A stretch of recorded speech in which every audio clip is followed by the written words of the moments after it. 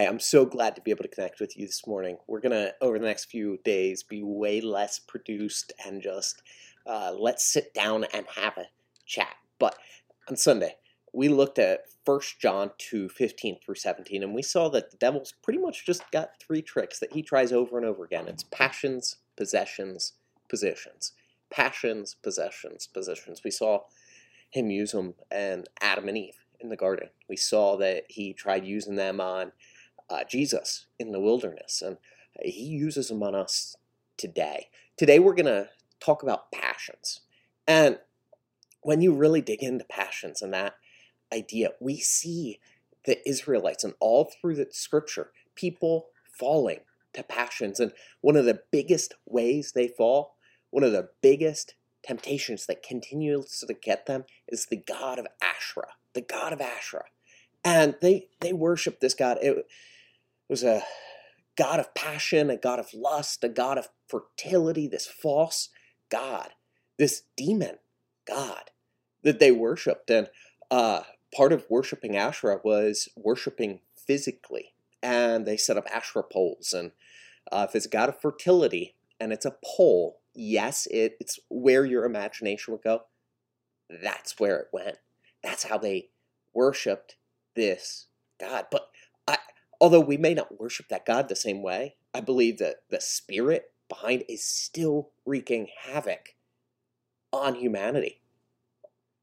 The lust of the flesh is still wreaking havoc on us, and we have to figure out how to overcome it. And one of the starting places, and maybe you should write this down, is the word integrity. Integrity. And you're like, oh, I know what he's going. I know what he's going to say. I need to do what's right all the time. And that's not what integrity means. Integrity is not doing what's right all the time. It's doing the same thing any time.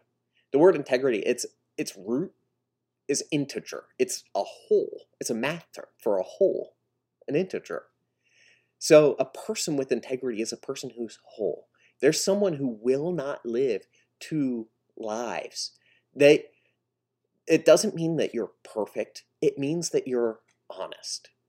So it's somebody who says, I'm going to consistently be the same person no matter where I am or who I'm around. And we see in Proverbs that it's just right and say, like, you got to watch out and guard yourself to live with integrity. And in Proverbs 5:7-10, it says, now my son, listen to my word.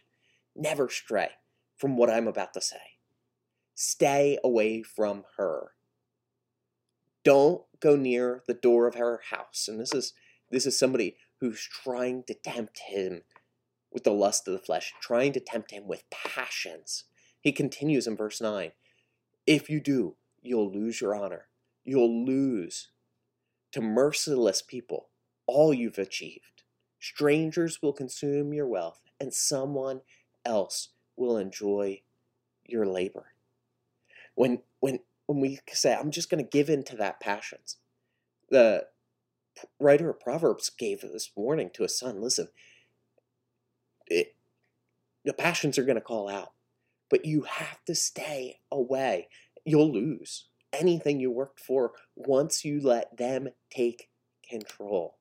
I love how the Message translates Romans 6.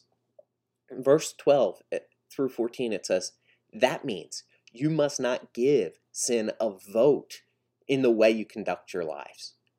Don't give it the time of day. Don't even run little errands that are connected to the old way of life. Throw yourself wholeheartedly and full time. Then it's got a little dash and it says, remember, you were raised from the dead. And then it goes back to where it was before. So throw yourselves wholeheartedly and full time into God's way of doing things. Sin can't tell you how to live. After all, you're not living under the old tyranny any longer. You're living in freedom of God. And that's Romans 6:12-14 out of the Message translation. Don't give sin a vote. Don't give it time of day. Don't run little errands.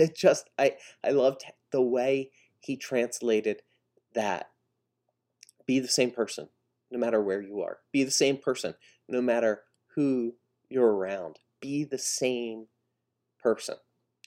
And that's in the way we act. That's not necessarily in what we tell people. Because we know we are going to have the mental struggles with these different things sometimes. And you need people around you who you can speak to and tell them what's going on with you. You need to open up to some people. And that's where we're really going to find freedom. But here's my challenge for you today. I want you to say yes to God and no to the devil. All right, but how do you do that?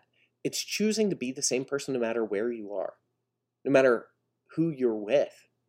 Choosing to be the same person when you're with your parents, if you're a high schooler, and with your friends at school. Choosing to be the same person when you're laying in bed next to your wife, both scrolling your phones, and when she's working late and you're feeling lonely.